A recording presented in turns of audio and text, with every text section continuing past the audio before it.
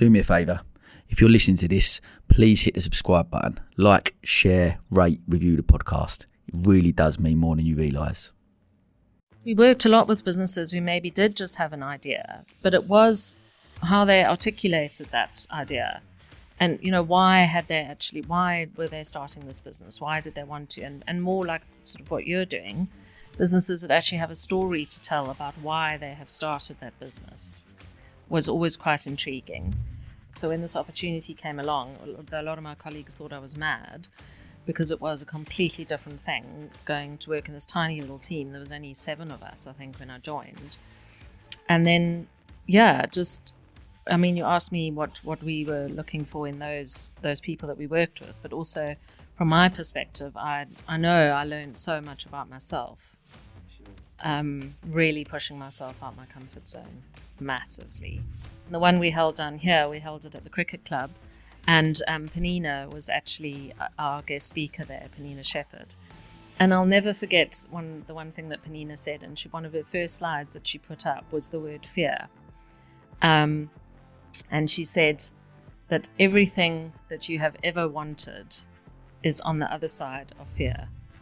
The one thing that we really created in the hubs was a real sense of community.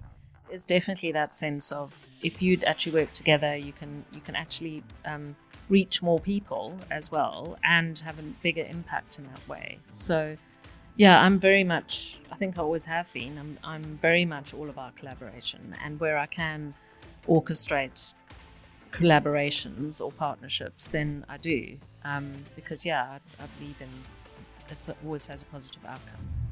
It was a really hard time actually for me back in South Africa, and a lot of people here, and I only realised since I've come back and even talking to you that people were actually quite sad that I left, which I didn't even think of it like that. I just thought, I'm going off to do this thing now, and I'm going to be, everything's going to work out and I'm going to be accepted back there. And it wasn't. I went through some very, very dark times when I was back there because my money was running out. I wasn't working. South Africa, as I say, has no support system in terms of benefits or anything. It wouldn't have enabled me to appreciate a lot more of what I actually have here. I'm so appreciative of what I have in the UK because I saw a very different side of life in South Africa and how people struggle there. And I'm very grateful for my life here. I believe every business owner has a story to tell. Through seeking true, authentic insights about the entrepreneurial journey, I provide a platform for our peers to share their stories and inspire those that listen.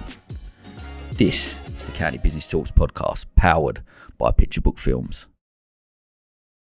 Okay, welcome to another episode of the County Business Talks podcast. So, my guest on the podcast this week has been helping entrepreneurs to kickstart and launch their business for many years. After a long career as a relationship and business development director with Royal Bank of Scotland, she spent 2 of those years involved in setting up and managing an entrepreneurial accelerator, working with over 1,000 entrepreneurs at all stages of growth, from pre-revenue to high growth and scale businesses. The accelerator helped generate around 12 million of turnover and 7 million of investments. Through management of the key partnerships with the University of Sussex and Brighton University, the accelerator created internship opportunities and generated over 300 jobs within Brighton. After moving back to Cape Town, where she grew up in 2018 for a few years, in October 2020, she returned to the UK, and the Sussex business community is lucky to have her back. It has been a pleasure getting to know her over the past few months, and I'm delighted to welcome Fiona Anderson to the podcast. Fiona, how are you? Sam.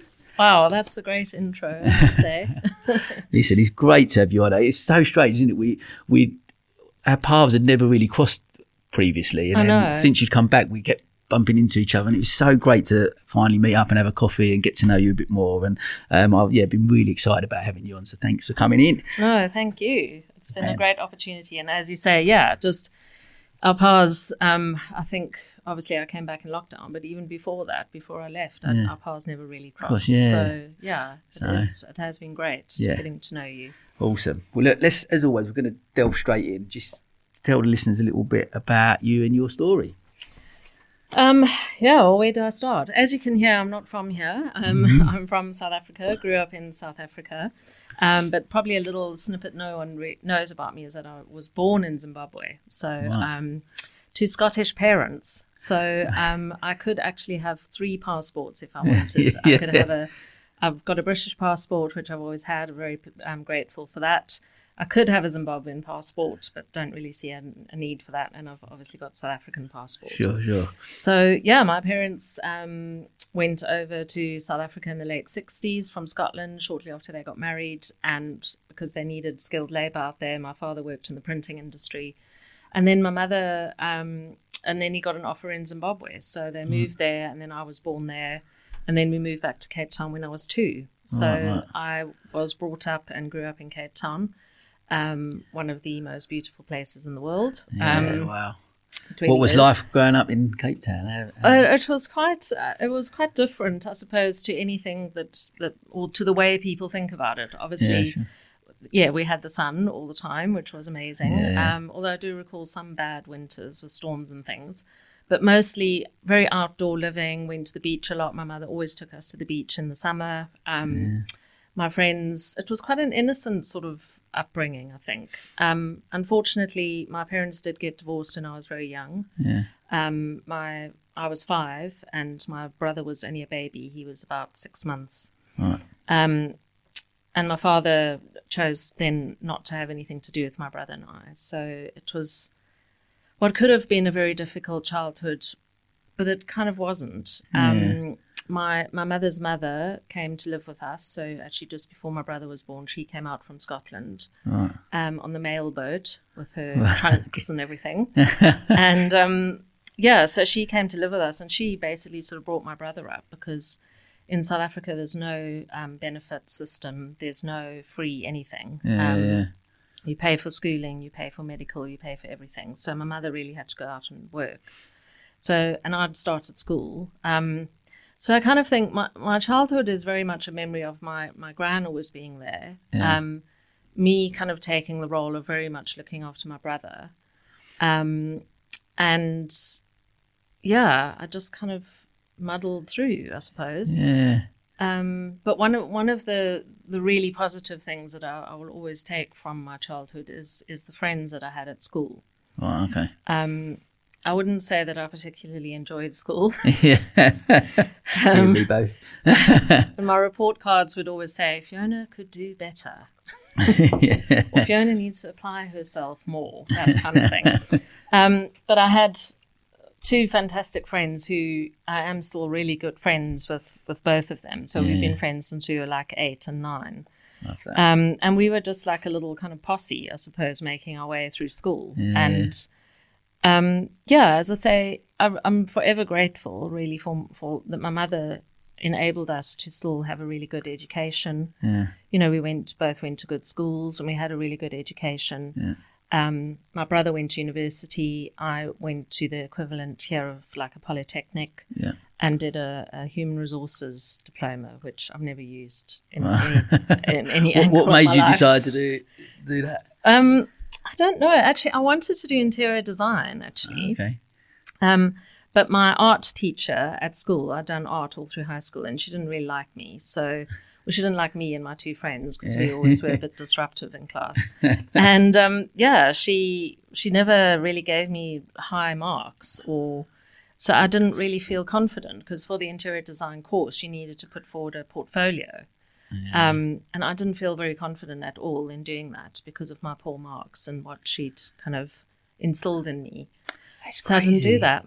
Because I listened to another podcast that only recently, and was talking about that, and that teachers actually don't realise potentially the power that they have over children and the influence they have over children, and even the whole grading system and how it works here and whether similar in South Africa. But that like as a child, you get marked down on something, and you see that as potentially a failure, and how much that can affect you moving forward and in your life. And I think they just don't realise that. Obviously, I'm not having all teachers, because there's some teachers that really inspire children, don't they, and taking their. But I think it's fascinating to hear. There's so many people that actually come on and have a chat to me about it. And I was similar as well. I'd done okay at school, but I don't think I engaged necessarily as well as maybe, academically I wasn't seen as that overly intelligent. And I think that stayed with me for all my life, really. I still talk about myself in that way now, and I'm not the most articulate person in the world, and et cetera, et cetera. But that's come really from such a young age, from teachers, and you're so right. I just think, and maybe back then, that was in the 80s, and teachers maybe, I don't know, there was like a different focus, or I don't know, but it was very much all through my high school schooling. I was very much just kind of muddled along. I just went to class and kind of did what I had to do to get through. I didn't excel, and I could have. I know that because my brother was a very academic child. You wouldn't think we were actually from the same family. My brother was the same. Because he was very academic. Excelled and went to university and got distinctions, and then went on to do an honours degree and then his master's when he moved to New Zealand. And he studied forestry, did a BSc forestry. And he's gone on to do great things. But I just think if I'd applied myself, I could have got amazing grades, and then who knows what would have happened. But I don't have any regrets about what's happened in my life and the course my life's taken. That's really. But what I think that the key is that had you just had a different teacher who maybe engaged you in a different way, especially from the art. For example, your art teacher didn't engage with you that well and didn't get on well. So, but had they, and you really, you may have gone into that other path, and exactly. They could have inspired you. Whereas you had a negative experience from that because you look at it because they looked at you in a different way and you just didn't engage in the way that they were teaching. So I find it, and that's what not a problem with the education system. I talk about it on here a lot about it, the way the education system is and the way we're grading. And I just think there's got to be an alternative. For me personally, I think there's got to be, but it's got to change from the top all the way down, and it's got, because even my twins are 7, and we got a call from the school saying that like Sienna is really academic. She's doing really well, but Luca he loses focus and almost labelled at 7 years old that he's a little bit behind, and I'm like, he's 7 years old, and I get a bit of frustration about it, and I want to. As much as I don't want him to be behind, because I want him to be with his peers, but part of me goes, well, maybe he's just not engaging in the way that it's being taught. That's prescripted or whatever. Because children are very much. You do have children who are more creative. Yeah, absolutely. And then there are children, and maybe some are more sporty, or some are more academic, as you've said. I wasn't any of those, really. I wasn't creative, sporty, or academic. Maybe a mix of the three, I don't know. But it wasn't really... and I did go to a school where sport was quite highly on the agenda. Sure. But I just did what I had to do, and just to tick the box. But to answer your question, I think I had a fantastic upbringing in South Africa. I couldn't have asked for more because... when I think about it sometimes, when my parents got divorced, my mother had only really been living there for maybe about 10 years. No, not even. No, 3 or 4 years. I'm trying to think. 8 or 9 years she'd been living there. And it would have been so easy for her to come back here to Scotland because that's the country she knew. She could have come back here, gone on to benefits, her mother would have been nearby.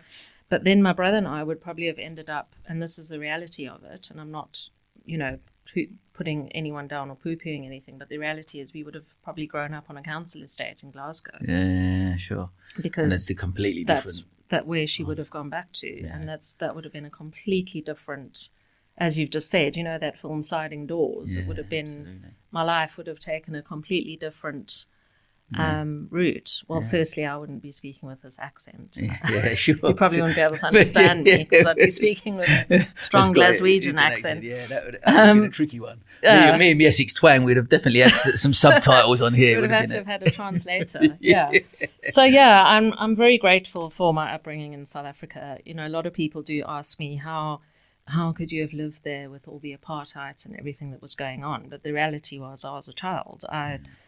I wasn't aware of what was going on outside of my environment, and that was partly what the South African government did. They kept us very sort of divided, and the media and stuff was very restricted. So we didn't even have television in South Africa. We got television in South Africa in 1975.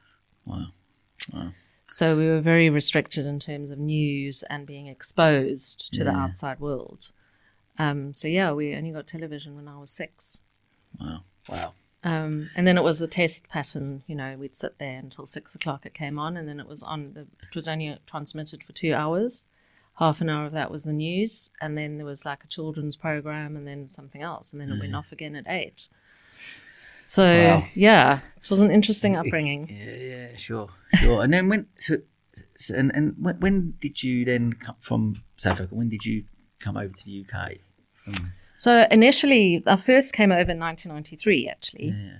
When I finished studying, and there was a whole group of friends, and it was like the trend then with most South Africans. When you finished studying, you came over to the UK, London, for a year or two. Then you could get a 2-year working visa. So, but I was lucky I had a passport, so it didn't matter. But yeah, so I came over in February 93. I'll never forget. I left South Africa. It was about 30 odd degrees and landed in London, and it was 2 degrees. It was horrendous. My first experience of real cold. And then, my friend I was with at the time, she'd been here the year before, and we decided we were going to just look for work in a pub. Yeah. That was the thing to do as well. All the Aussies, Kiwis, South Africans came here and worked in pubs. And we ended up working in a really cool pub called the Rising Sun in the city of London, so quite close to Smithfield's meat market. Yeah, I know. And it was very close to the Royal Mail depot as well. So the Royal Mail guys would come in. They were like the first to come in when the pub opened at 11. Yeah. And we worked there for, I think, 4 or 5 months until the summer. And had the best time ever. It was run by an Australian guy. There was a Kiwi guy and his girlfriend who worked there in the kitchen. And then there was an English guy who sort of helped behind the bar and did a lot of the washing up and stuff. And we were a great sort of little trio of Antipodean people there in the middle of the city of London. Amazing. So I did that. And then one of my other friends who come over, we decided to go traveling Europe, which didn't really get very far. We got the ferry across to, I can't remember where now. It's somewhere, and then landed and went to Amsterdam. But we landed in Amsterdam at a bank holiday weekend and hadn't booked any accommodation, so you can imagine. Tried to find accommodation unsuccessfully, ended up going on the train outside of Amsterdam, and then met this Canadian guy who was randomly wandering around also looking for accommodation, and we ended up getting a hotel, and he paid for the hotel for us. Amazing. He was a really nice, very nerdy guy. He was so lovely. And he insisted Kath and I have the double bed, and he had like a little camp bed in the room. Fair play. And then we travelled through Holland a bit and went up to the islands north of Holland, and then decided we were going to go to Belgium, so I went to Bruges for all the chocolate mainly. Nice. And then I knew somebody in Brussels, so we went to Brussels, and then we decided we were going to go to France, but we couldn't get there. Back then there was obviously no internet, nothing. Sure. So it was phoning youth hostels in Paris to try and get some accommodation, and no one would speak English to us. We couldn't understand what they were saying, so we sort of gave it up and said, okay, well, let's just go back to London. So we did. Cool. And then so I was here for 93, 94. I was here for nearly 2 years, and during that time I actually met a Kiwi guy. We ended up going and working down in Cornwall for a summer, which was amazing. Travelled a bit with him, went to Egypt and Israel, and I can't remember where else I went with him. And then I went back to South Africa at the end of 94. Okay. And then ended up working there in the motor industry, strangely. Worked for VW dealership. And then I came back here in 2001. And that's where, in 2001, that's where the bank... What made you want to come back in 2001? My mother had come back here in 2000. So she had retired from South Africa, and unfortunately with her financial situation, she really hadn't been able to pay much into her pension during her life. So with the amazing system here, because she was a British citizen, she was able to top up her national insurance and be able to claim benefits. So she came back in 2000 and ended up settling in Somerset because she had a really good friend there. And then also around that time, I had quite a few friends who were here. They'd either ended up staying here or would come over. And I was a bit bored with my job, and I just thought, I've got a British passport. Why don't I just come back over and see what happens? And then I was here for 17 years before I decided to go back again for those few years. And that was when, obviously, when you come back in, that's when you got into banking. Was it Royal Bank of Scotland, and worked for a period there? And I'm keen to obviously go. It's obviously a long time at a bank, but obviously one thing I'm really keen to find out about is the amount of entrepreneurs you've worked with. Obviously, getting involved with the entrepreneurial spark. So in sort of 2015, you obviously helped set up, manage that, and set up. But obviously, one of your roles within that was was obviously screening the applicants for the entrepreneurs. So I'm keen to find out, like, what sort of things did you look for in applicants for businesses and entrepreneurs? It was really interesting, actually, because Entrepreneurial Spark was a completely different accelerator at the time to anything else that was out there. So it was actually started in 2013 by a Scottish guy called Jim Duffy. And Jim had been to MIT and had done like a fellowship there, and observed how MIT worked with entrepreneurs and how they very much worked with their mindset and with their growth, and really kind of focusing on that sort of fire in the belly. That if you've got that drive and that fire in the belly, you can make anything happen as long as you believe in it. So he came back here, and then he was very lucky to get some support from I can't remember his name. He's a very well-known entrepreneur and philanthropist in Scotland, who gave him some space, like a whole massive floor of an office building in Glasgow. And so Jim set up the first accelerator up there. Wow. And then, strangely, my director at the time was actually the regional director of business banking in Scotland. So he had like 300 people reporting to him. And he'd gone to an event and met Jim speaking at this event, was hugely inspired by what he was doing. And at the time, the bank was still recovering from, the 2008 fallout of when everything had gone pear-shaped. So my director ended up having a chat to Jim and saying, wished there were ways that we could work with, or the bank could work with him. And the bank ended up forming a partnership with Entrepreneurial Spark, which really was very way out there for the bank, because it wasn't anything that they'd ever done before. Wow. And it happened really quickly as well. My director got approval within a couple of months, which does not happen in the bank. Go a lot of red tape. And then I had come back to Brighton. I'd been working in London for 2 years, and then had come back here, and I didn't really enjoy what I was doing. And I heard about this opportunity to start this. They wanted to start an accelerator in Brighton. At the time, there was 2 in Scotland. There was Birmingham, and then they were going to open Leeds, Bristol, and Brighton all at the same time. Wow. And so I thought, why not go? One of my colleagues told me about it, and I was like, let's just go and see what it's all about. And I was so fortunate to get the job because it really did change my life. But to answer your question, we in the first round of entrepreneurs that we had to interview. So we held a sort of stakeholder event at the Amex where we invited all kinds of people from Brighton to talk about what we were doing. Then we put it out on social media for people to apply. And then I think we had over 200 applications for the first intake, and we could only take 60 businesses. Right. So it was a case of myself and the Entrepreneurial Spark had 2 what they called enablers, or like coaches working for them. So the 3 of us were basically responsible for then screening these applications. And there were some that we immediately just kind of, threw out because the business was maybe either way too early stage. Or that hadn't come across very clearly, really, about what the business was or what their idea. So you was looking for that definition of it, so that a company that knew exactly who they were, what they was about. Well, not even that, Sam. It was more about, because we worked a lot with businesses who maybe did just have an idea, but it was how they articulated that idea. Yeah, sure. And, why were they starting this business? Why did they want to? And more like sort of what you're doing, businesses that actually have a story to tell about why they have started that business. Yeah, sure. Was always quite intriguing. But the ones that we actually then ended up interviewing face to face, as I say, it was very much spotting almost immediately that real passion and that as we said, fire in the belly about, this person, maybe the business isn't that clear and they haven't really thought through their plan, how they're getting this product to market or whatever, but you can tell they've got that drive. And they were open to coaching as well. They were open to ideas and open to being helped. Yeah. Because I guess that's the tricky thing, isn't it? There's some people that maybe come in with that drive. I've got this idea and that drive and determination, but and they won't listen to that. They're not open to coming in and taking on education, I guess, in that sense, and saying like that.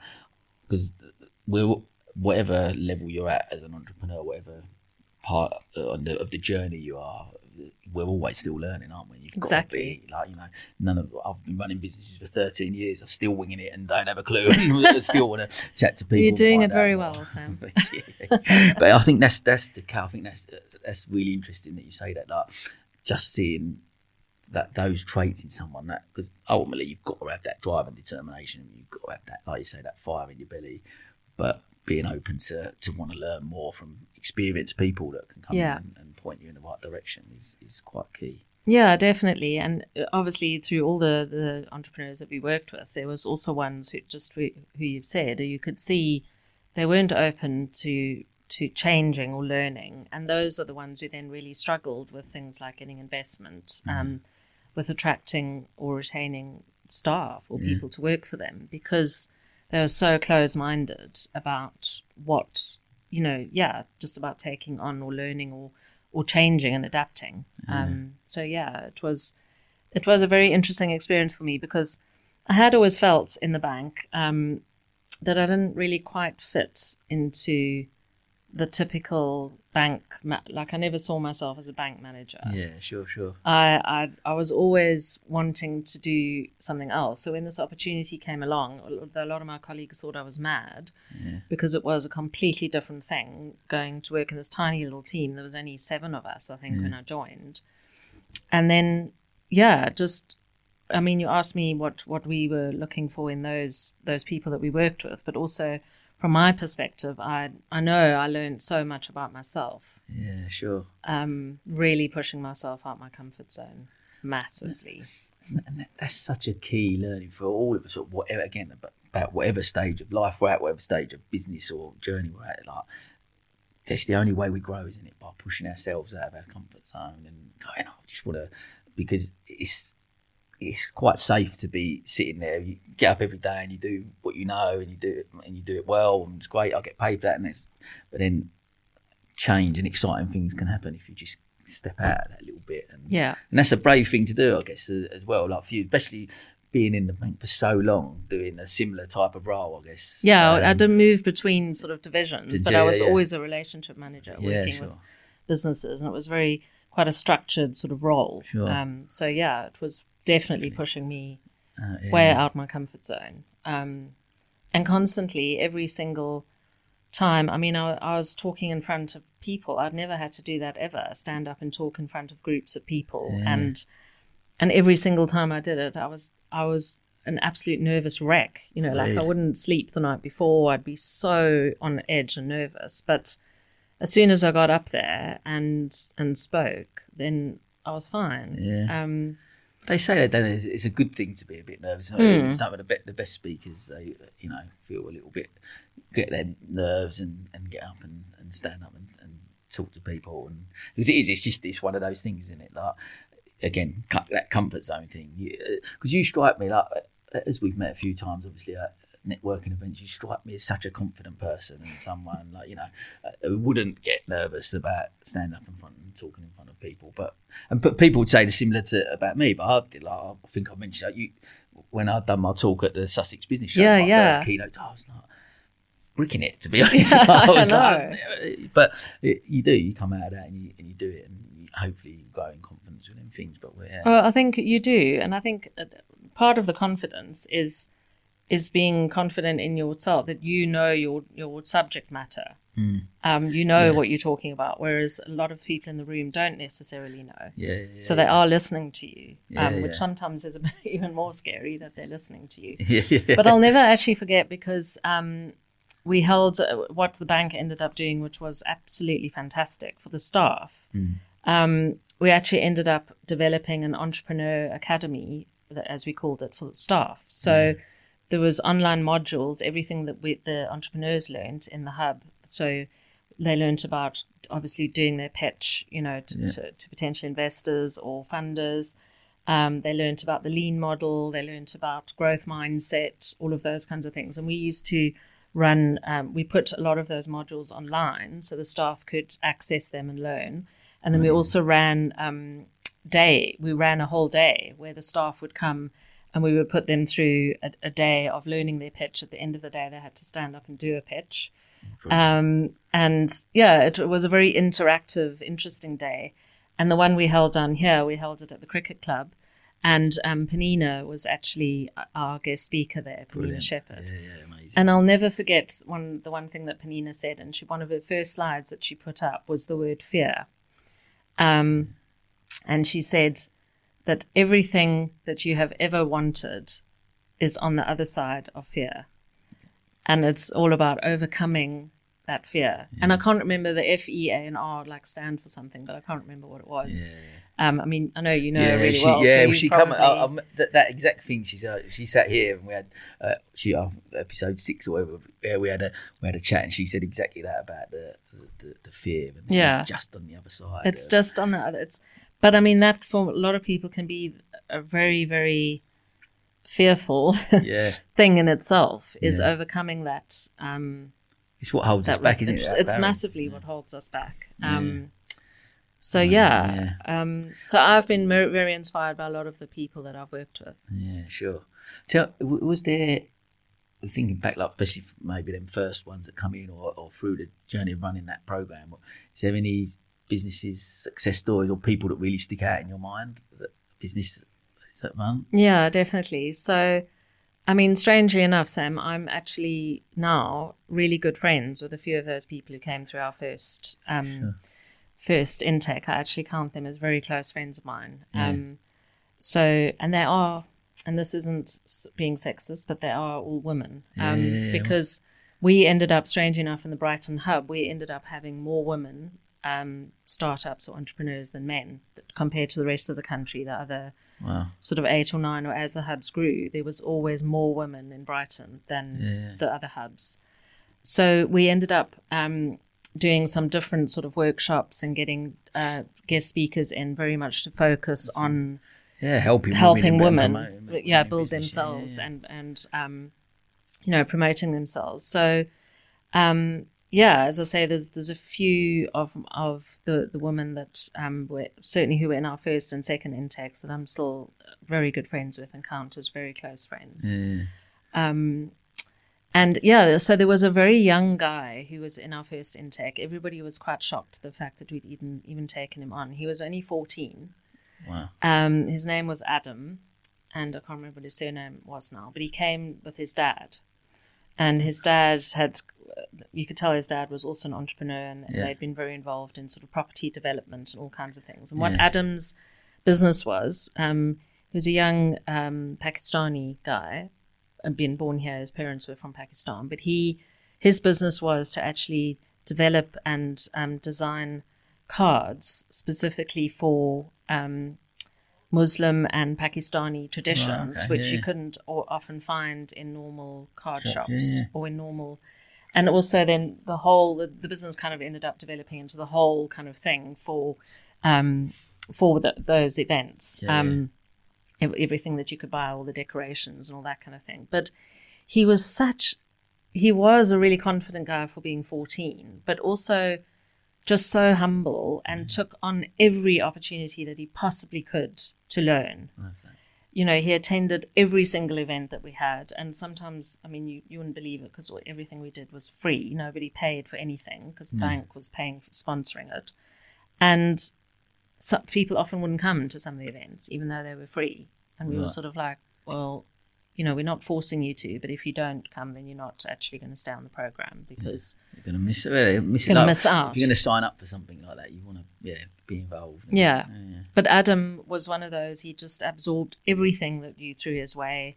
We were always kind of, I mean, the poor bloke, but we were always pulling him into like sort of showcasing him as like a rising star the one thing the bank did at the end of each kind of intake, because they were only 6 months at a time, we had an award ceremony, and we would actually give away money in different categories to some of the entrepreneurs, and he got, I can't remember what it was, but he won £5,000 for, a 14-year-old for his business to win £5,000. But he was so grateful for it. Everything that we did, he was so grateful for it. And so was his father.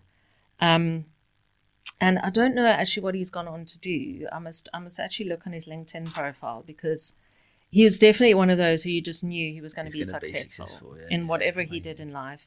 His brother, he had an older brother who had at the age of 16 been accepted into Oxford and was he was like a music protege, was like sort of writing music at the age of 12, and was a highly, so he came from a really,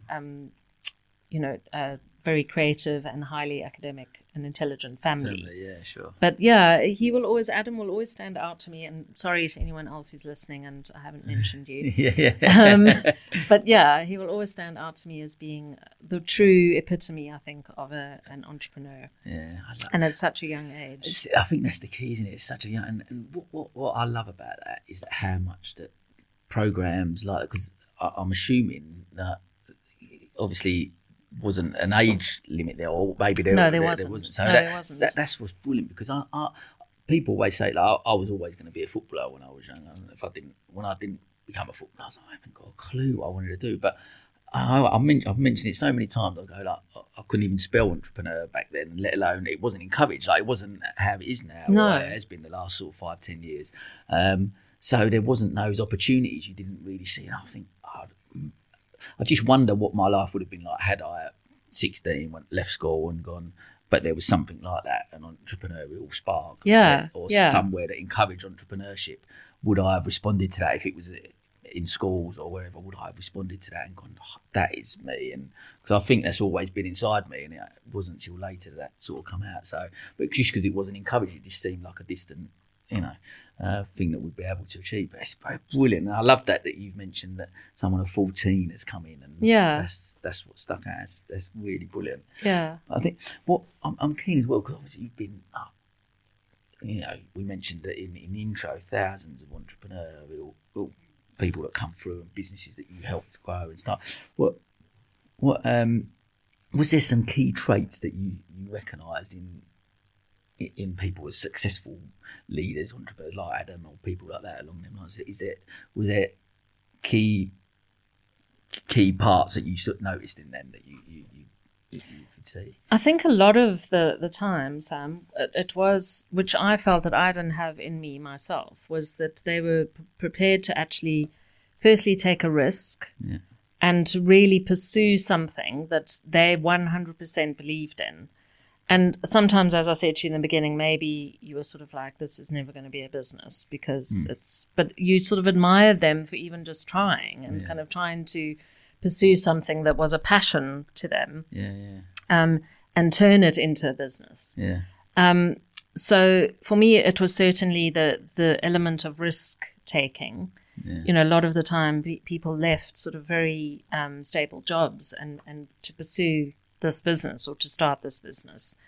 But then also the resilience. It's really, and I think it's probably come a lot more to light in recent years, how resilient people are through all the pandemic and everything that's been thrown at so many people. But just really seeing how a lot of the businesses, they didn't back down when they weren't maybe successful at raising investment, or they weren't successful in, maybe they were trying to get their product or service into another market, and that wasn't successful upon the first attempt. And just the one thing that we really created in the hubs was a real sense of community, which a lot of businesses that have left, and I've bumped into them subsequently, have said that they really miss that in other places that they've then gone to work in or been a part of. So everybody really supported each other, no matter what their background was or what their business was. People, ended up working together sometimes and supporting each other. So I really spotted, as I say, a lot of resilience, people not refusing to take no for an answer sometimes, and being that real sort of, not the comeback kid, but sort of the just trying and trying again. Not backing down. I think, like you said, you alluded to that it's been highlighted so much throughout the pandemic that, you know, how many businesses have pivoted, how many businesses, unfortunately some businesses have failed, but how many of them business owners have come back and gone and done something else, and it is resilience, and it's probably the buzzword of the pandemic, wasn't it? Especially within the business community, how much because we had to, and everyone, because we was all in the same boat. Every business owner was in the same boat and had to, and don't get me wrong, there were some businesses that flourished during the pandemic as well. So you've got them, but the majority of us were up against it and struggled. But again, like you mentioned about a sense of community, and certainly from my point of view, I look at how much the community come together. The business community, we spoke about it offline, how amazing it is here in Sussex. Oh, it is. It's brilliant. The support that people were able to offer, and everyone wanted to come together.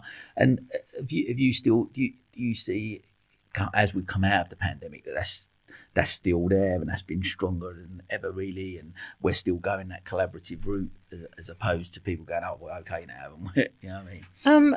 I think there's a bit of a mix, really. I have seen, I think those people that maybe missed the sort of networking and the face-to-face community side have certainly embraced and maybe appreciated more, the networks that they have, and the that meeting up and sort of sense of community.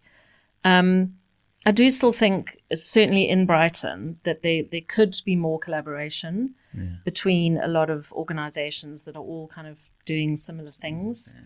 But it's always been like that in Brighton, and it was very much like that in Cape Town when I went back to Cape Town. It was everyone in Brighton, you often see it, people are sort of in silos. And I often, if you take a helicopter view, you're sort of like, I just wish you could work. Why don't you work together? Like you actually are trying to achieve the same outcome at the end of the day.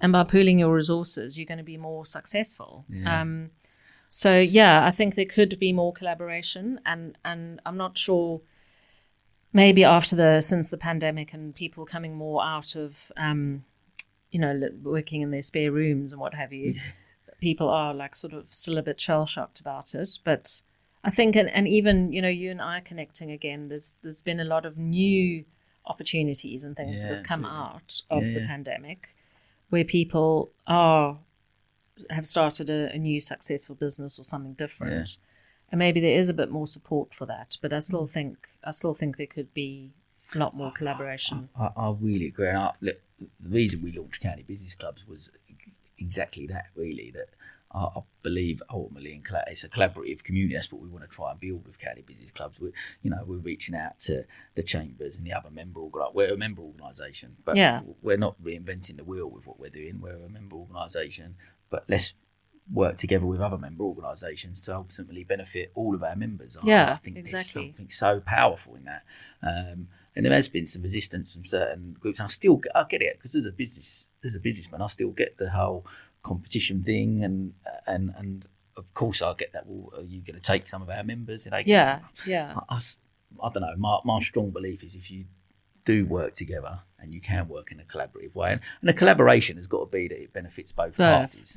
Doesn't it? I think that's the key thing for me that I've learned, and I've collaborated with people, and sometimes you go, well, I'm actually doing all the work in this element and not getting much back, and that's not a great collaboration or partnership. So I think there's ways of doing it, but I completely agree with you. I think if we were to take ourselves outside of our business from that helicopter view and think, oh, actually, you're doing that, we're doing this, we do it together, we've got a real strong partnership. A strong partnership, and enhancing each other's businesses. As you say, it's not that you're wanting to take members away from anyone else. It's because your offering is slightly different. So there is that, there is definitely that sense of, if you'd actually work together, you can actually reach more people as well and have a bigger impact in that way. Yeah, so absolutely. I'm very much, I think I always have been, I'm very much all about collaboration, and where I can orchestrate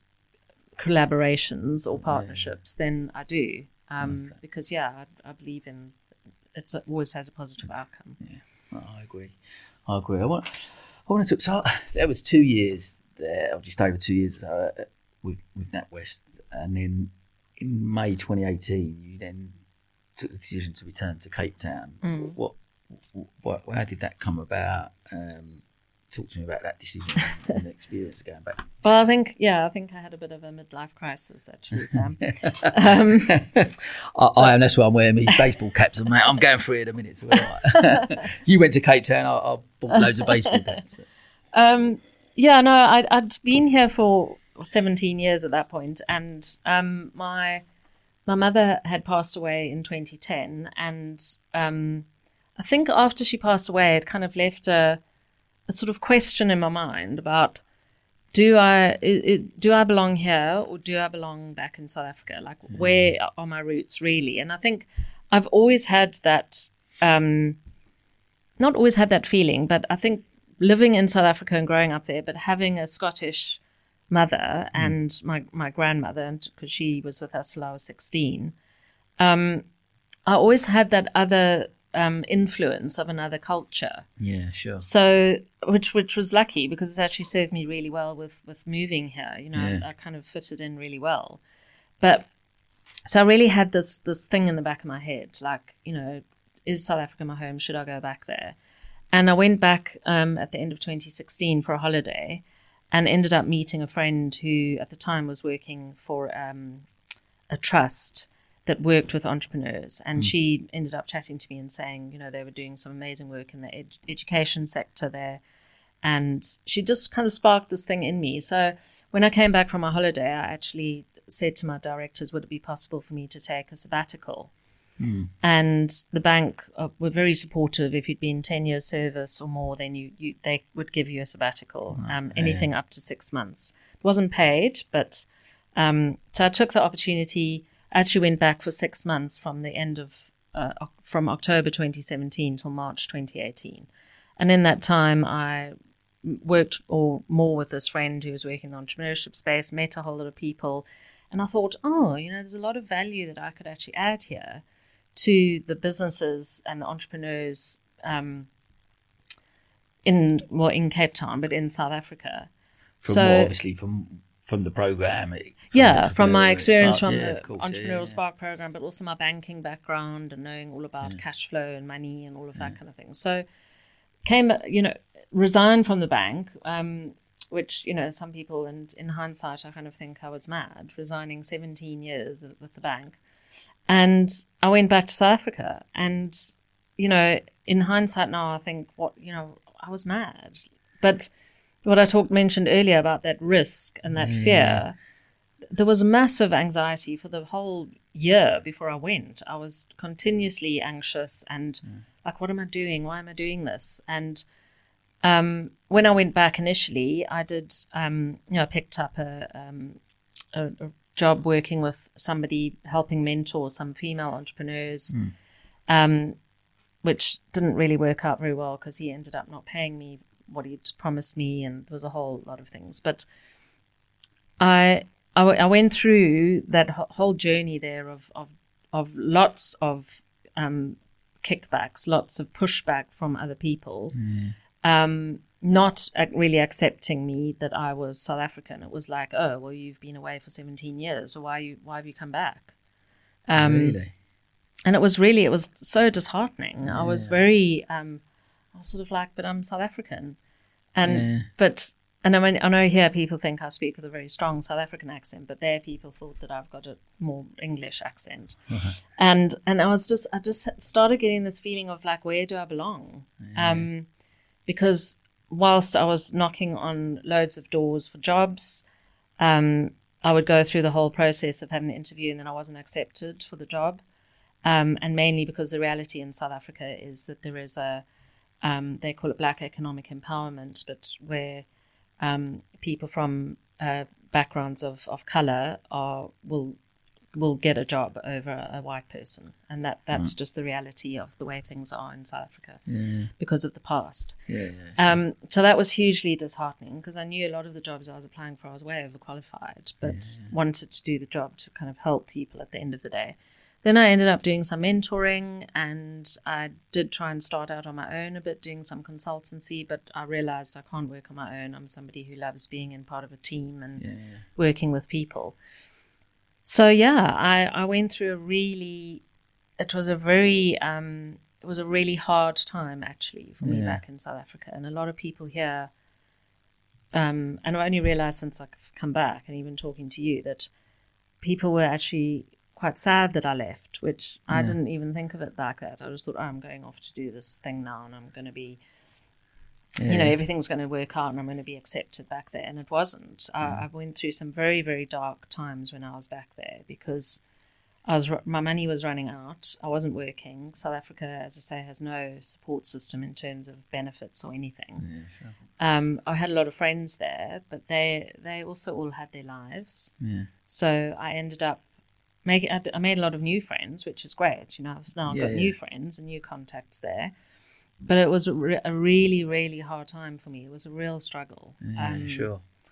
So did you feel, I guess, at times maybe quite isolated there? Because, like I say, getting to know you and seeing, how highly people speak of you within the business community, and how you are when you're at events, and, smile on your face, and always a great company to be around. And you I guess, I don't know if I'm wrong in saying, but it seems like you feel at home here within the business community. Like you said, I know people are happy to have you back, etc. So, but taking yourself out of that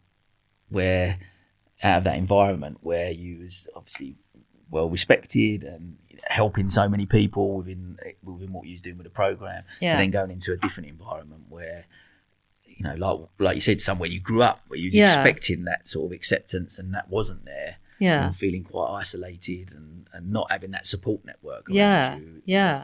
So massively, Sam. That is exactly how I felt. And as you've said, I've always been somebody who's I'm not. A lot of people hate networking or don't even. But I've always been someone who quite enjoys networking. I don't.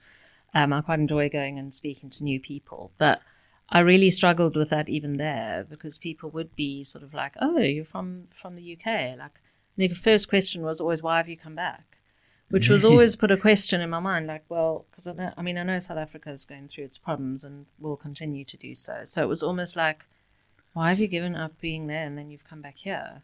And I always felt like I was having to justify myself, justify my decision to everybody, and eventually it just became too much. It was just I did feel very isolated. I didn't feel integrated into, although Cape Town can be a very, very cliquey place. So it is very much what school you went to, who you went to school with, and who you know. And I just really struggled fitting in, and eventually I thought, like, why am I doing this? Why am I here? When I really missed Brighton. I really missed my community here. And luckily, through the power of LinkedIn, I was still staying in touch with people through LinkedIn, through my contacts. And then towards the end of 2019 was when I decided I'm going to come back. And started reaching out to people via LinkedIn, just, saying I'm looking to come back, and, do they know of anything obviously banking was my background. So kind of looking in that sector again. And obviously trawling through jobs. And then COVID hit. So that was kind of like, mental health, from a mental health point of view, I suppose, and a mindset point of view, knowing that I've come back here, it's not really worked out as I planned. I've made a decision, I'm looking to go back, let's reach out and see, and then obviously bang, that hits, and you're like, I can't go anywhere now. Like, what's your mindset around that time? How was you feeling around then? Yeah, it was very hard. I felt probably even more isolated and kind of trapped in a way, because I didn't have a job. I hadn't really been looking to take anything on, because in my mind I was leaving. So, so money was really scarce at that point. So that was one of my biggest worries. And then, just trying to focus on the fact that, well, I suppose we were all in it together, sort of thing. And I was so lucky because I was living on a friend's property, their very close friend from a long time ago, who they had a little annex on their place. So I stayed there. And the three of us were sort of like a little pod because the lockdown in South Africa was very strict. You weren't allowed out of your house for 5 weeks. Wow. So you could only go to do shopping or if you need a medical emergency or whatever. But other than that, you weren't allowed to do anything. You weren't allowed to exercise or leave your house. Yeah. And we were very lucky. It was quite a big house. There was a nice garden and a swimming pool. And so we kind of joined, we ate together and we spent a lot of time together exercising and chatting and what have you. So from that perspective, I felt it kind of brought me closer to, especially to those friends, but to people, because we were all in it together. Getting that sense of community.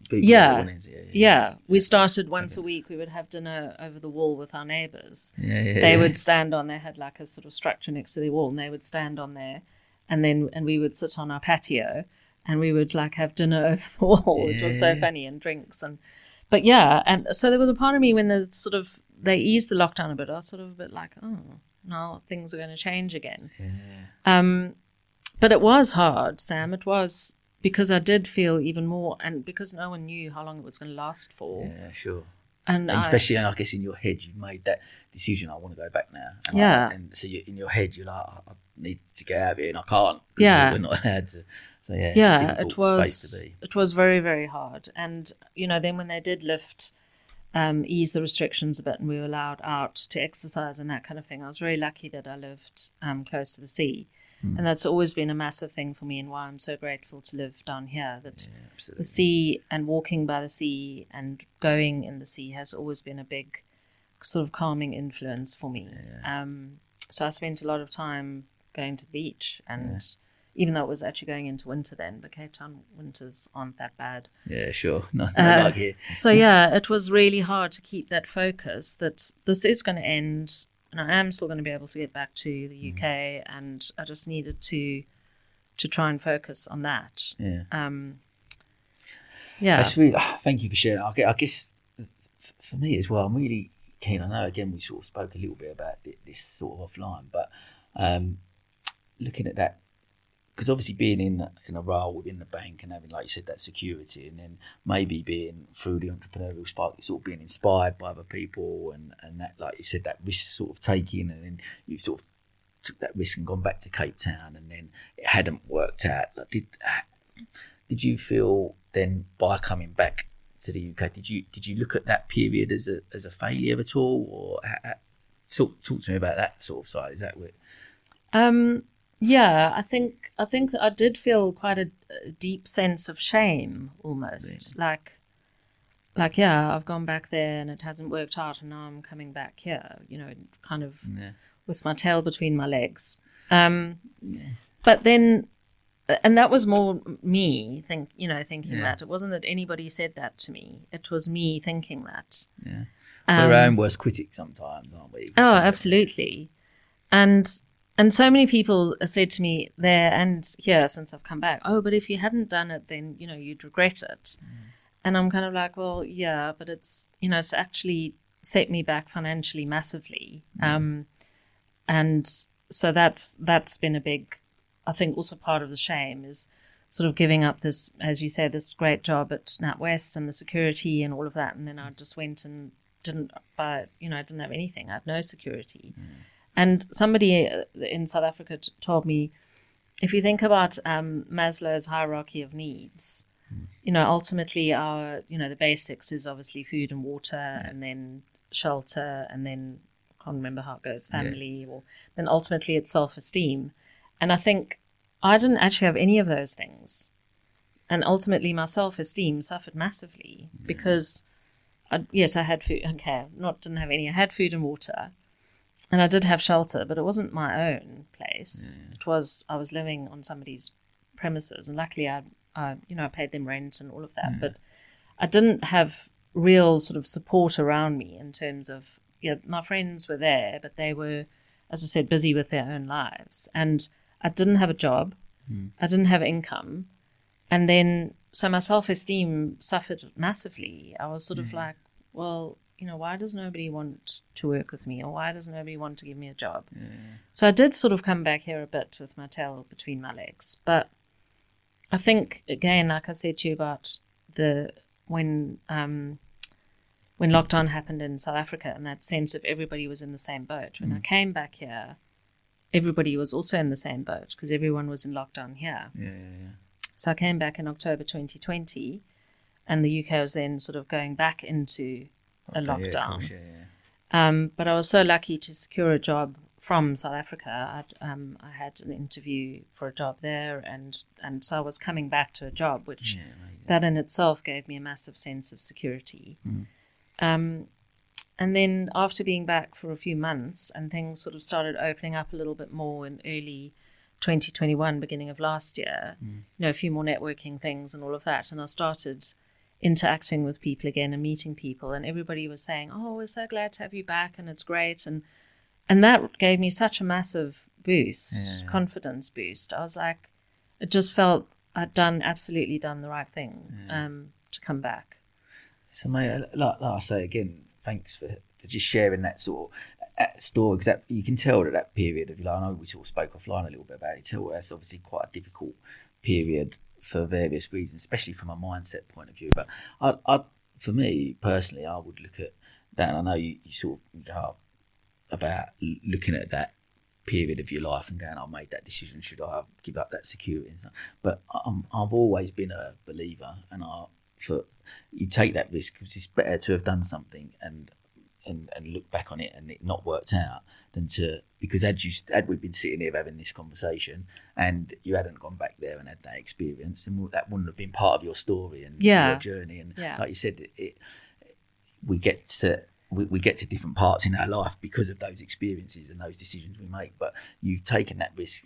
That particular thing didn't potentially work out, but that's an experience that you've learned, and it's helped mould you to become even who you are now. Like you say, even if it is one of the things that you take out, is that how grateful you are for the position you're in now within the business community. And like you said, coming back into it, and like I said, everyone I've met that knows you speak so highly of you, and like I said, for me, getting to know you has been amazing. Keep crossing paths, and then finally getting to actually chat and meet each other, and with the wealth of knowledge and experience you've got from the banking world, from Entrepreneurial Spark, and that part in South Africa is just more experience that you've got now to take into whatever your next role and that looks like. And I think you should take a lot of credit for having that bravery to take that opportunity and go, I've taken that chance. It's not worked out, because now, even more so, where you work with more entrepreneurs moving forward, you've got a different type of experience that you can help them with. Yeah, that is actually very true, Sam. And thanks for acknowledging that, because I think just what you touched on earlier as well, where I always come across as being a very confident and sort of together person. Under the surface, I'm not. I do, well, I think a lot of people do, and it's not just women. A lot of people suffer with that imposter syndrome thing.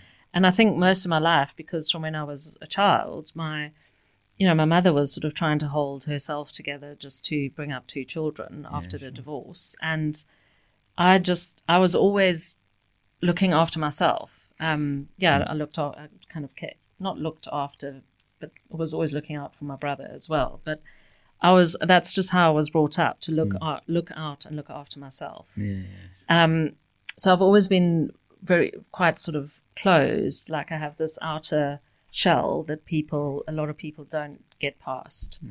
And I think a lot of people see me like that I'm this tough sort of, and I know when I was in the bank, I had to put on a certain persona in the bank, because I was very much a woman in a man's world.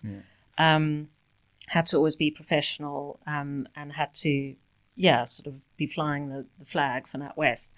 And so what letting that kind of go, certainly when I was in South Africa, to be more vulnerable was really hard for me. Yeah, sure. And it even still is very hard for me to open up and to let people know that I don't always have my stuff together. I'm not always that confident person. It's great that people do sometimes see me like that, because I think it's got me to where I am, and job wise and other things, but I'm not always that person. And I think I think everyone ultimately we all do. We all wear masks from time to time. There's a percent, especially that social media is as guilty of this as much as we put a perception of ourselves that's just one perception on social media. What that looks like. I'm probably I sit on here and talk about authenticity and stuff a lot, and I sometimes feel a bit guilty about some of the stuff I sometimes post because I'm doing this and look at this, and it's great. And people then talk to me about, you're doing so much and it's great, and there's some that's great, and I do love that side of it. But deep down, there is some, sometimes 2 o'clock in the morning working because I'm trying to get stuff done, and I have my own insecurities and stuff that I don't necessarily share that vulnerability as much. I'm trying to change that narrative on here, especially from social media, what I do, even from when I talk to people and people go, how are you? I'm always that, oh yeah, fine, everything's great. Actually, things are a bit tough at the moment. You know what I mean? So it's trying to, and I think listening to what you're saying, I think if we can all be on the same page and all show a little bit more vulnerability, it's not actually a terrible thing, because it just there's that more authenticity that comes across. And more openness and you get to really know, and it's okay to actually go, you're a bit shit today. Do you know what I mean? It's okay to do that. I don't think, and I think by doing that doesn't necessarily mean, I wouldn't then look at you and go, you're a negative person now, or you're not a confident person because you've shown a bit of vulnerability. Yeah. That's just getting to know you a little bit more, and hopefully the same with me. And I think I think COVID helped that to a degree. Definitely. And I'm hoping that we don't necessarily go back, because prior to lockdown, like you said, we and you have both done a lot of networking, and we've all gone in networking and wear their masks. Yeah. Oh, great. Everything's, so busy. And that's the same thing we always doing. Yet during lockdown, I was running verbals, how could I possibly sit on a Zoom call and go, how's the five-a-side football league going? Oh, absolutely brilliant, so good. Can't do anything. So exactly. You was forced to show that vulnerability a little bit more, and forced to speak more honestly and openly. And I think, again, back to the podcast, it's great having people like yourself being able to come on and actually talk about some of the not great times. And the podcast went out on Monday just gone was with Tom Hooper, and we didn't talk a lot about business. In honesty, it was more about mental health and more about his, it grew up in an orphanage and the tough times that he's had through drugs and overdose and all bits and pieces like that. And I think if we can share more of our honest stories and our honest feelings about stuff, we become more connected as people. Oh, absolutely. And what you were saying about the community down here in Brighton, I think there is an element maybe where people are a little bit more open anyway in Brighton, because it's in Brighton anything goes, so people don't really judge you. But I think coming from the corporate world that I did, I know that people saw me in a certain way, and even in the business community, people saw me in a certain way, and maybe there is an element of where, if I'm in a sort of professional environment, I will still, as you said, put on that face a little bit. But the one thing that I think that experience in South Africa and then coming back here has enabled me to just be a little bit more relaxed and just kind of trust that things are going to work out, which they have done for me. I'm now on another journey, which, we'll talk about. I'm about to start another new role, which I'm so excited about. And it wouldn't, as you've just said, I don't think I would be in this place now with this opportunity if I hadn't actually gone back to South Africa and gone through what I did, because it wouldn't have enabled me to appreciate a lot more of what I actually have here. I'm so appreciative of what I have in the UK, because I saw a very different side of life in South Africa and how people struggle there, and I'm very grateful for my life here. Amazing. I want to just, before we sort of come towards the end part, I do just want to talk a little bit about, I've been asking a lot of the questions, episode 41 now, and I often ask, we talk about failures and stuff, and I always ask about what success looks like to people. But again, that word for me sometimes there's the narrative out there that success is financial gain and what that looks like, and I'm again, for me personally, I'm trying to change that narrative within inside me as much as I think that narrative needs to change as a whole out there. So more so now, I'm looking to ask, and I want to find out what does happiness look like to you instead of yeah, success. I love that question when you shared that. Because it definitely, I don't think I've ever actually been asked that question. Yeah. To really think about things in a different way. What does happiness look like? I mean, I suppose all of us want money in some kind of way that we can do things, either buy things or go on holidays. But, I mean, I think, when I was in South Africa and I didn't have money, obviously I wasn't feeling very happy. And then I've come back here and, I'm able to start replenishing my savings through having a stable job. But I think what has made me really happy since I've come back is actually re-establishing but also strengthening friendships. Because I actually don't really have a family. My brother is my only family and he lives on the other side of the world in New Zealand. And I've got 2 little nieces who I'm hoping I'm going to go and visit them in January. But so for me, my friends really are my family.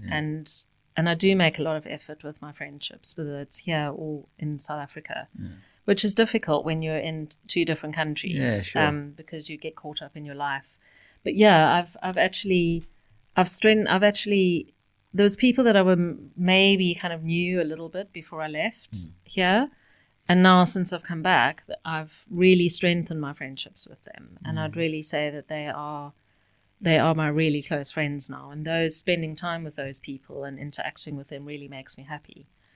And then just also meeting people like you, Sam, who do amazing things all the time for other people, really inspires you to also be grateful, and it puts your own sense of well-being and happiness into a different perspective. I really, really value my friendships, and I value the position that I'm in at the moment. That's amazing. It's a lovely thing to share, and I think you're right. Again, back to keep referring back to COVID only because it's still so relevant to everything we do. But relationship, like when I remember thinking to myself, like during lockdown, that position, I remember saying to my wife, it wouldn't matter if we was multi-millionaires, we'd be doing exactly the same thing, just in a bit of a bigger house. We have a nicer car on the drive, which we couldn't drive because we were not allowed to go out. And we're just surrounded by the people that you love, and friendships, family, whatever that looks like, just surrounding yourself with people you love and spending quality time with those people. And again, back to myself being guilty about looking at those things. Okay, I know that's what it should be. That's what makes me happy, spending time with family and friends and doing stuff. Because I'm so driven and ambitious, you still throw yourself into so much work, and so it's constantly trying to check in with yourself and remind yourself. Because I know I certainly don't get that balance right, and it's a struggle of mine. But it's lovely to share that. I think, look, we alluded to, as we're coming towards the end, we alluded to the next chapter and the new challenge. So please do tell us what the future holds for Fiona Anderson. Yeah, I'm very excited actually. So I'm going to work back in what I really love doing, which is working, as we've talked about, with entrepreneurs and helping businesses to grow. So on the 5th of September, I will be taking up my role as program manager for the Bright program at PlusX Innovation Hub in Brighton. Amazing. Very big shoes to fill with Sam Harland. So Sam is moving on to do something else within PlusX, which I'm sure everyone will find out about. But I'm so looking forward to it. I've been wanting to work for PlusX for a while, since even before I came back and I heard about them. And then, so I feel like you and I were talking when we came into the studio about, I actually feel like PlusX kind of feels like home when I come here anyway. I know a lot of the businesses that are based here and work here, but I know a few of the people as well that work for PlusX, and it feels, even from the outside, it feels very much like a family. Like everybody, I've met the people I'll be working with already, and everyone's got each other's backs, and it feels quite it feels very like a very welcoming place. Absolutely. So I'm so looking forward to working again, as I say, with businesses and helping businesses, and with my experience now from my current job, I've got even more experience now in different areas that I'll hopefully be able to add a lot of value. So I can't wait. Oh, I'm so pleased. It's really exciting, and what a great addition to the team at PlusX you'll be. So I think, thank you. And it's what's lovely as well. I think obviously with Sam, because you and Sam worked together previously. Didn't you? So again, that power of network and that power of good connections and being a good person, and building those good relationships that you just don't know where that is going to lead to. Yeah, exactly. In later years, and I think that's. But again, credit to yourself, and because of those relationships you've built and being a good person and being great at what you do, and then them opportunities are there because you come back and build on that. And, I'm so excited for you. So thank you. I'm very excited. So 5th of September, it will become really exciting. Cool. Look, we're going to finish as always with our quick fire questions. So first one, what one piece of advice would you give to your 18-year-old self? I think don't put yourself into a box. I think when I was 18, so in South Africa, you finish school when you're 18. And when I was 18, I had no idea what I wanted to do. As I said, I wanted to do interior design, but beyond that, and I kind of felt like I had to go to university, and then I had to get a job, and then I had to, and you don't have to do that. You don't have to go to university or tertiary education or get a full-time job. You don't. You can do whatever you want to. You can go and travel the world for a year, and when there's not a pandemic, or as long as. And I think for me, the big thing and part of the happiness thing is that I was helping other people. So, if I'd started doing that when I was 18, maybe gone and worked for a charity or done charity work or something, I think maybe I would have been a lot more appreciative. But I just think younger people who are coming to the end of their schooling life or whatever, just don't put yourself in a box and think you have to do a certain thing, because you don't have to. And your life will be a lot more, your opportunities, and I think your life will be a lot more wide. Yeah, I love that. Right, who has been your biggest inspiration throughout your journey, and why? This is it was actually very difficult, because I don't want to say, I don't know if there has been any one person throughout the whole thing. I think in retrospect now, and certainly since my mother died, I have huge admiration for my mother, how she actually struggled through her life after the divorce and still managed to bring up 2 children. And we're relatively okay. We haven't sort of gone off the rails in any kind of way. So maybe, my mother is an inspiration at certain times. And I think even there has been a couple of my friends that have actually been a massive inspiration, who've overcome things. There's one of my friends, close friend in South Africa, who had a heart attack at the age of 40. Wow. And completely out the blue. And she came through it, but she had a little boy at the time, and that was her motivation to come through it. And how I see how she's progressed in her life and has just kind of got on with things. And then, there's lots of people over here, I think, who I've worked with. Some of the businesses that I've worked with have been a massive inspiration to me. And people sort of in the local community as well. I love that. Listen, one of the reasons I started this was exactly that. I believe that we're surrounded within the business community by people that inspire us. Why I asked you to come on today, because you're an inspiration to, and will be to, other people as well. And I think, as I always say, everyone's got a story to tell. Where I listen to some of these really top podcasts that get all the billionaire top people on, on which are great, and I'm inspired by them, and it's fantastic. But ultimately, when people ask me that question, I'm similar. I'm actually the people that inspire me are who I'm surrounded by within this amazing business community we've got here, where there's thousands of brilliant business people, entrepreneurs, and just great people. Yeah, they are. They are constantly. Love that. Well, look, last one. Could you recommend a business book or podcast that you listen to that has maybe had an impact on you? I'm sorry to admit, even though I work in the entrepreneurship space, that I'm not a big reader or listener of business type inspiring books. But there is a book that when we started the Entrepreneurial Hub, And when we were trying to instill the entrepreneurial thinking in the bank, I attended a conference, maybe 2016. There was a big conference for the commercial bank up in London. So there must have been 300-400 people there in this massive room in a hotel. And the guest speaker was a guy who has written the book called The Chimp Paradox. Oh, yes, I know it, yeah. And I can't remember his name now. It's Professor Stephen somebody. But he was the guest speaker, such an inspiring man. And I hadn't read the book then, but I read the book immediately afterwards. And then also within a lot of the workshops and sort of part of the Entrepreneurial Spark program referred a lot to this book. Yeah. And it actually, the chimp paradox is such, for anyone who hasn't read it, it really is such a thing that's part of our lives. We all have that little chimp in our brain who's constantly sitting there saying, you can't do this, or you're not good enough, or you're never going to be able to, get over that. And the chimp paradox is all about learning to not necessarily control it, but work with the chimp in your brain. Because, at the end of the day, that amygdala, or whatever it's called, is there to protect us as well from taking too many risks and doing things that might, damage our lives or impact our lives. But I took a lot away from the chimp paradox, and just seeing him, as I say, also speak in person, he was hugely inspiring.